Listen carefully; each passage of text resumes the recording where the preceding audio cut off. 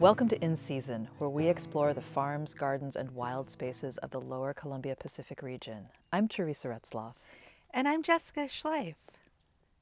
And we are here at Teresa's beautiful greenhouse. Yep, we're on my farm in Olney. We're just outside of Astoria. It's a very cool, slightly drizzly day in fall, and we've been thinking a lot about things to do this time of year. Autumn is one of those transition points in gardens and farms where, a season is ending, there's a lot of harvest, there's some cleanup, maybe some changeover, kind of depending on what you're planning to do in fall and winter. And also it's a time to kind of set yourself up for next spring. Mm-hmm. So Jessica, what Mm-hmm. are some of the things that you like to focus on in your own garden, in the gardens that you work in this time of year? And I know that that's evolved over the years, and I'm excited about the evolution and talking about that. So Yeah, tell me a yeah. little And bit I about think I that. think each of us have a slightly different thing that's happening in our practices, our garden Mm-hmm. practices.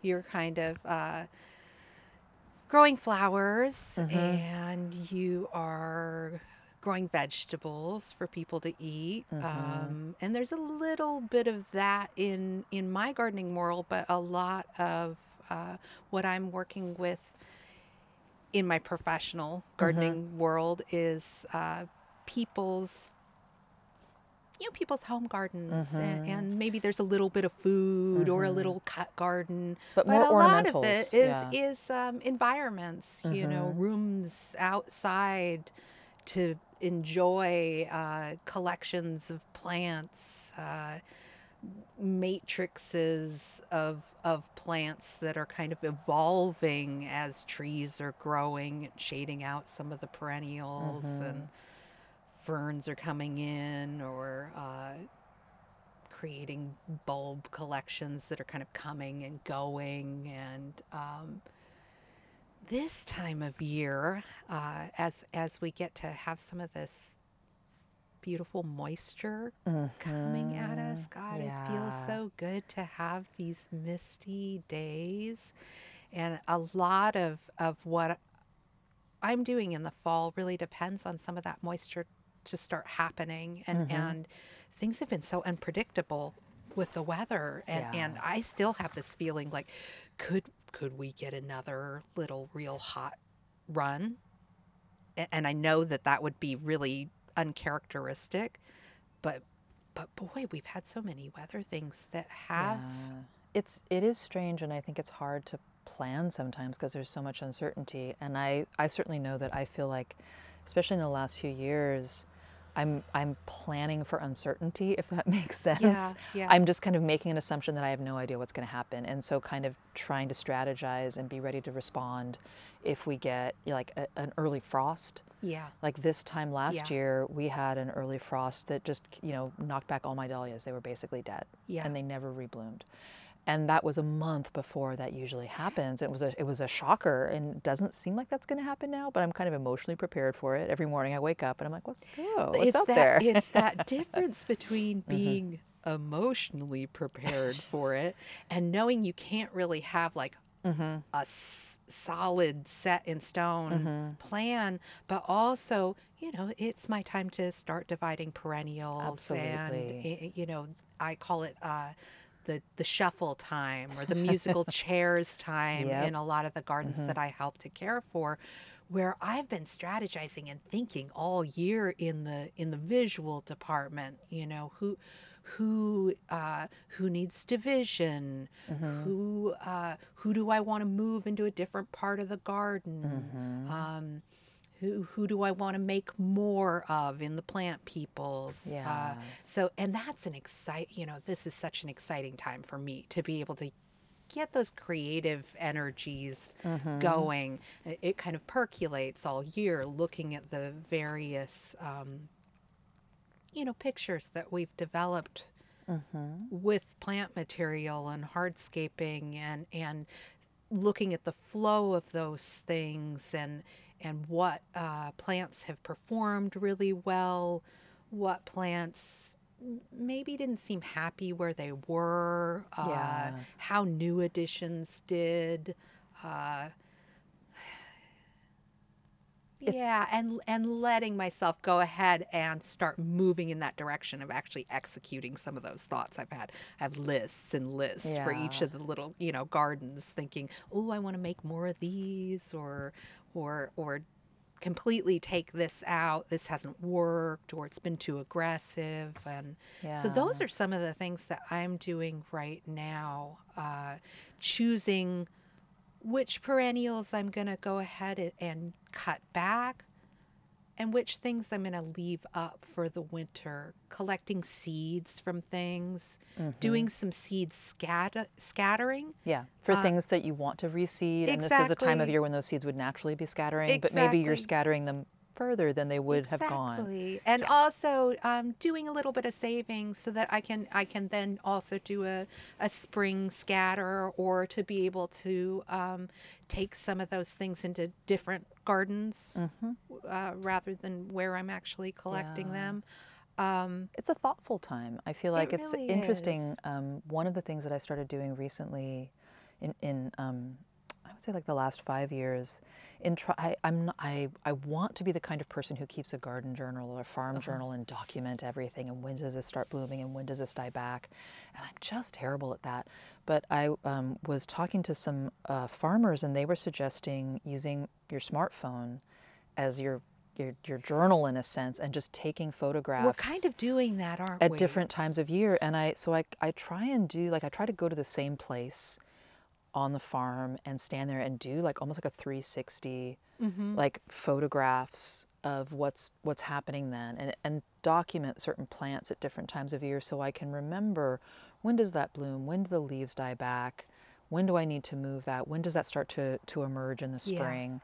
And it's really been helpful to have that visual record for me to also remember certain times of year and thinking about that. And I can see how in a garden that would also be helpful and useful to get a sense of what's happening right now and then what was happening this time last year, Yeah.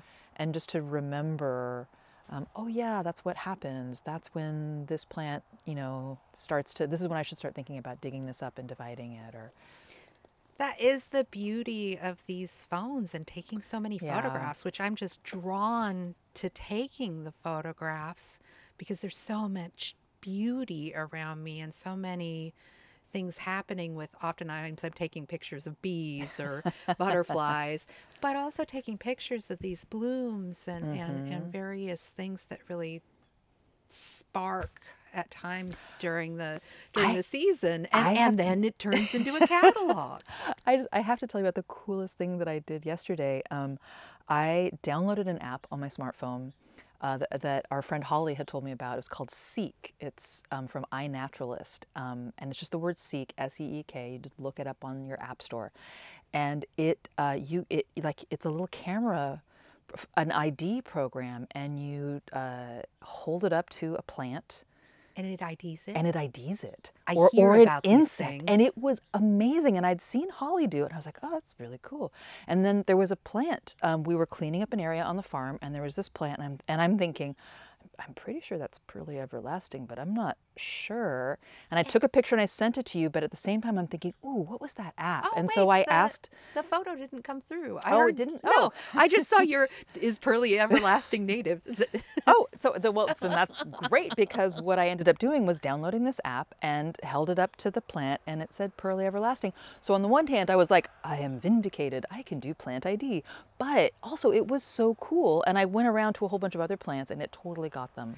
You're It is the kidding. coolest thing. People tell me about these things. It's just a strange thing, because I struggle with smartphones in a lot of ways, I but struggle with this, apps. well, yes, but this was a really cool thing because it could help ID a weed, Uh-huh. or it could help ID an insect, or it can help ID, whatever. There's all these caterpillars this time of year, and I'm always wondering which caterpillar Well, is and I'm that. always looking these things up. I'm always photographing things and then going into the books Yeah, and which I do love a good then book. giving up and Googling it sometimes. So anyway, I just really want to throw it out there to recommend that app. It was great. Seek. Seek, Okay. SEEK, Seek. It was very cool, and I can see using that a lot in the future. It was Yeah. great. Wow. But so that was interesting to look at and just think about. This plant is completely not where I want it to be, so I have to move it. But just thinking about like, oh, where do I want to move this to, and where can I plant it? It was interesting to see that and be thinking about, okay, this is that time of year. We move things around in the fall, and Yeah. that is partly to, especially with perennials, it's a good time of year because they're going dormant. They're not putting on a lot of active growth, and so it's more stressful to a plant to move it when Mm-hmm. it's actively growing. And then when you move it to a new spot, it has the whole winter to get its roots reestablished and settle in, so that when spring comes around again and it does start putting on that growth, it's kind of more well established. Yeah. Its I mean, roots are, we can move things in yeah, early spring, yeah, but really the plants are much happier if we're mm-hmm, doing that work now. And like you're saying, mm-hmm, they have that time to settle in, start mm-hmm. making some root growth before they're having to put on green growth. And honestly, you're going to get a happier and better looking plant, Mm-hmm. tree, shrub, perennial, if you're doing that work now and they can take the time. Some of the divisions I'm doing right now are daylilies, a lot of the perennials that are really chunking out. And explain why you divide perennials. Well, you can get away with not doing it. Mm-hmm. Some of the reasons that I would divide is it makes a healthier plant. Because it can get too crowded. Exactly, because it can get too crowded. Um, Same thing with irises or things like that. Like the rhizomous irises can crowd themselves out. A lot of my motivation is wanting to make more plants so that I can have larger swaths or have Mm-hmm. repeats, and so that visual or artistic desire actually moves me forward or motivates me to do Uh, it. But yes, there are a number of things that are a lot happier if they're actually divided and not left to get up really really big. Sometimes you can have center die out mm-hmm. on various things if they're left to just kind of be enormous, or sometimes like the pearly everlasting. I mean, that I know I sent you a text message about this after you asked me to ID. Yeah. Uh, that plant is something that I weeded out of the gardens for years.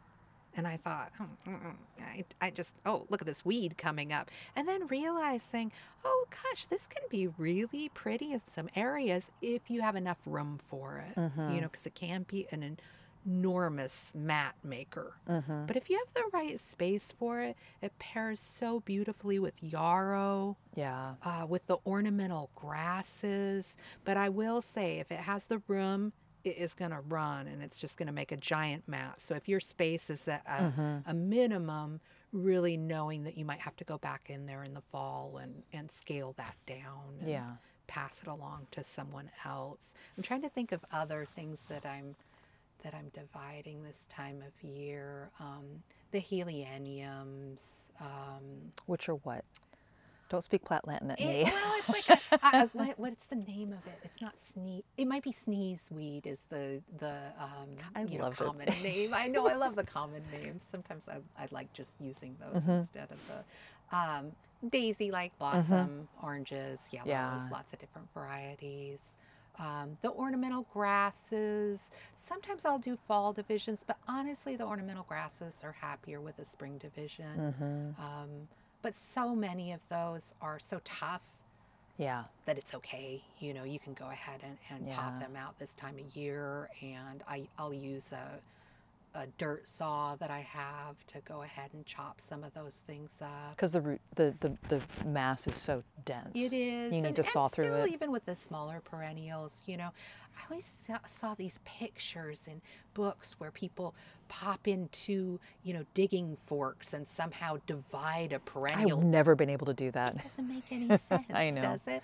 So I really like to use, my hoary my hori hori, which is my It's a go-to. digging knife. Yeah, it's a digging knife, and that's kind of my go-to weeding tool. But it also really comes in handy with the divisions. You can pop things out with a digging fork or a small spade, and then use that hori to kind of almost like Get a in little there. saw. But I also have an older saw that I didn't, like a pruning saw that I didn't replace the blade on.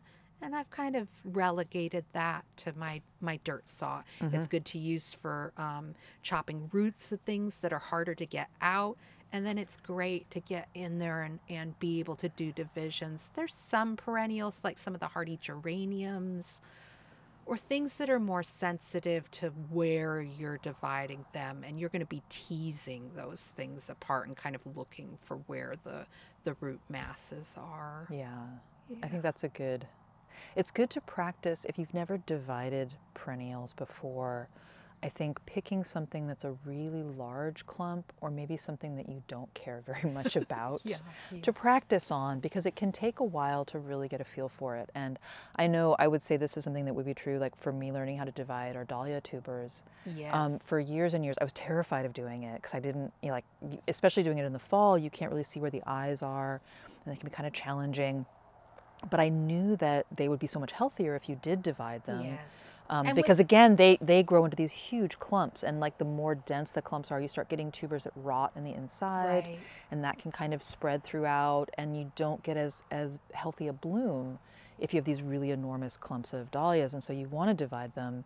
But I just didn't have the confidence, and I didn't really understand it. And I, took some courses, watched a lot of videos, read some great blogs, did some like a lot of research on it, and then just like, and I know you've helped me do this, just hacked into some clumps and, maybe got one or two viable tubers out of an enormous clump of dahlia tubers because I didn't do it right the first few times.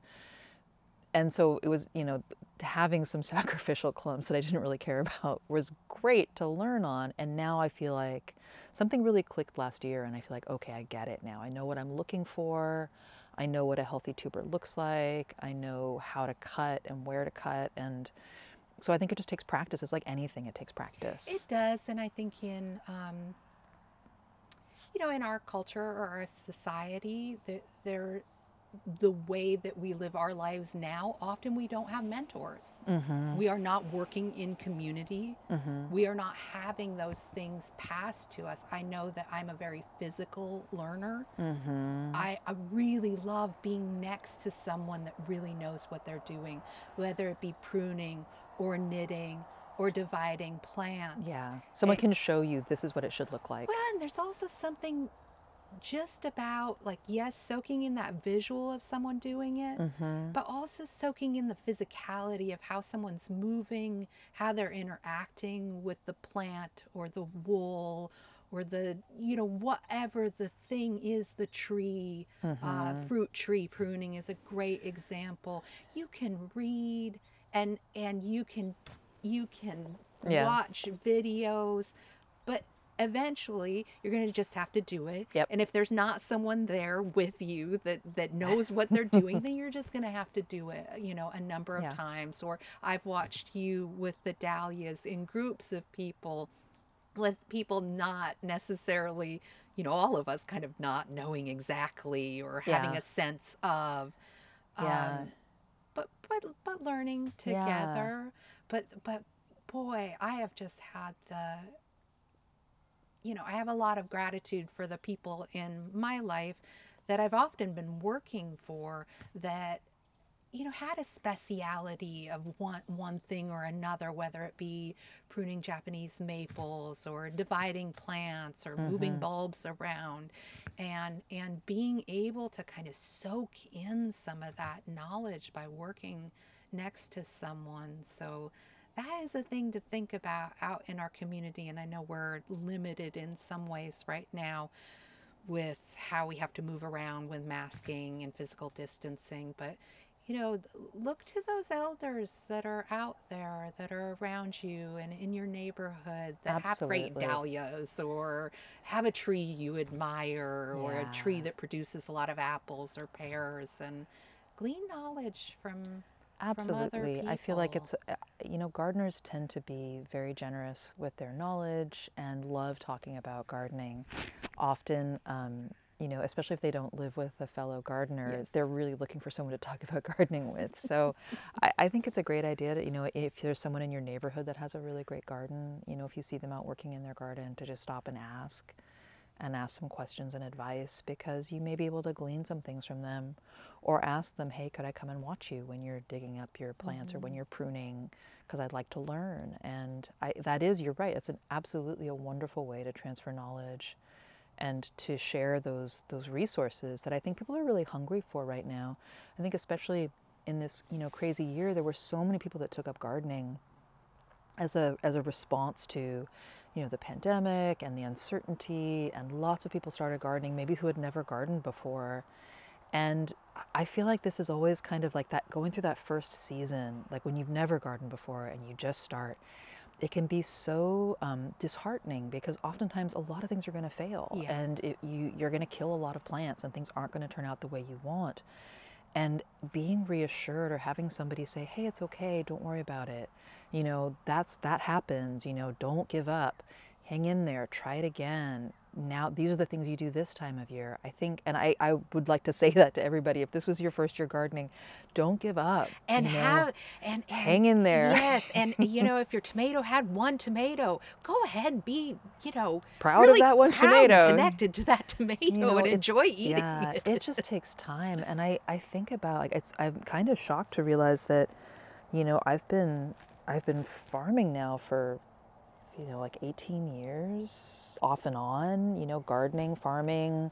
I haven't been farming the whole time we've been living here on the Oregon coast, but a lot of that time it's been just learning and killing a lot of plants Hmm. and having terrible failures, and realizing, oh yeah, that doesn't want to grow here, or oh, I shouldn't have done that, or Or having successes with something, and then having a season where something unpredictable happens. I know I really got my garlic growing game on for oh some yeah. seasons, and felt like, oh man, I've got this down. I know what to fertilize with, and I've made enough garlic and have enough garlic hanging in my basement to get me through the season.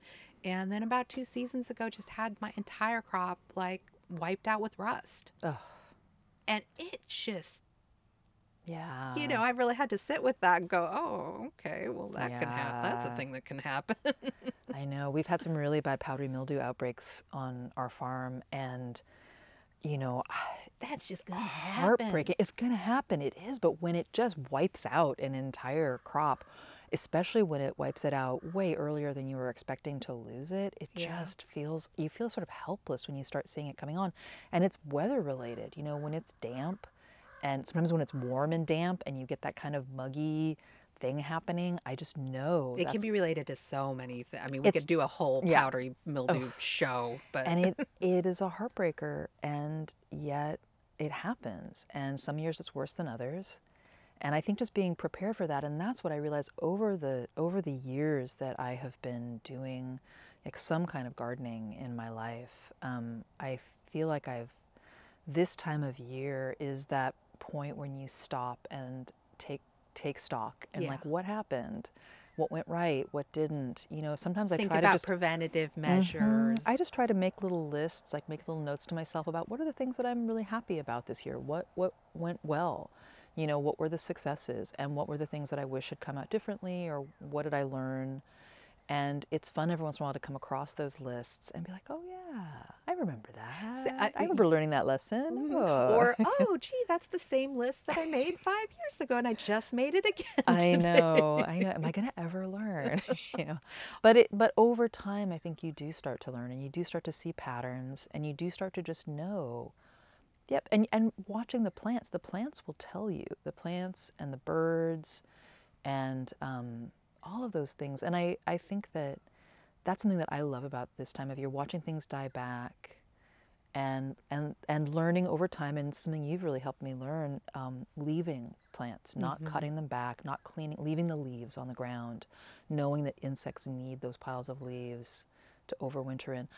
We've been having the most amazing flock of I think they're like a yellow warbler bird, Uh-huh. come through our anise hyssop, the licorice mint, And and just all the flower heads are dying. They've gone to seed, and I think I can't count them because they're so tiny and they move so fast. But it's got to be 30 or 40 birds just coming through this row, and like all the plants are just vibrating. And when I walk close to it, they just like it's a huge cloud of them. They just fly up in the sky and chitter away, and they're loving those plants. I'm like, well, I'm just going to leave them as long as I need to because clearly they're getting something out of it. yeah, and I And think, we've talked about that so often. And it's something that has been such a large part of my garden practice. Again, sometimes motivated by visuals because I want to see that cardoon head up, because I want to see those poppy seed heads up, because they're part of yeah, a picture that speaks to me or looks well to me. yeah, And I realize that that's because it makes sense for the natural world too. And leaves drop off of trees for a reason, to feed those trees. And there are definitely things like fruit trees that we want to pull some of that leaf litter away. If we have diseases happening, that we want to pull some of that away, or dispose or burn some of that. But if you have a beautiful, healthy tree, that leaf litter is going to be the mulch and the home for an amazing array of bugs and mycelia, and then turn into food in the spring for that tree. And yeah, and by leaving some of those seed heads up, we're working so hard to have some of those poppies come back next year, or maybe have some baby anise hyssops to be able to yeah, pass on to another person, or move to another place, or replace the ones that are past their prime and gonna pass away this year. By leaving those seed heads up, some of that stuff can just happen naturally yeah. without us doing any work, and just letting nature do the work for us, and being able to take the time to sit back with a cup of tea and watch. It's Oh, beautiful. It is a really beautiful time of year, I think. And that transition, even though there's some really beautiful things that are dying, and every day I go out and look at all the colorful flowers and just feel like, oh, I know you're going to be gone soon. And I love the color. It's so lush. And, some of the vegetables and the fruits and just seeing that change, it's hard, but at the same time, it's so beautiful yeah. as well. And so it is just such a glorious time of year. Beautiful time of year, and beautiful time of year to make sure to leave up some of those elderberries, leave some of those last blueberries, some of those crab apples Yeah, for our nature friends, the birds absolutely. and Yeah, they're the gonna thank you for deer. it. Yeah. The deer. Yeah. Well, I it's all know part of it. it And is good, and I think it's also totally okay. It's nice to be able to to leave things and feel okay. That I'm just gonna go inside and make a cup of tea when it's pouring down rain, and not try and get out there and do all this cleanup and feel bad that it's not all clean, because I know that ultimately it's beneficial. yeah. Yeah. And Clean where it matters. Clean around the front of your house where your neighbors are looking at it, yeah, or not. yeah, Thank you so much for yeah, joining us today for In Season. We're thinking yeah. about all of you gardeners out there, and And our farmers heading yep. into fall and changing those seasons, and hope that you're all well and enjoying this beautiful time of year.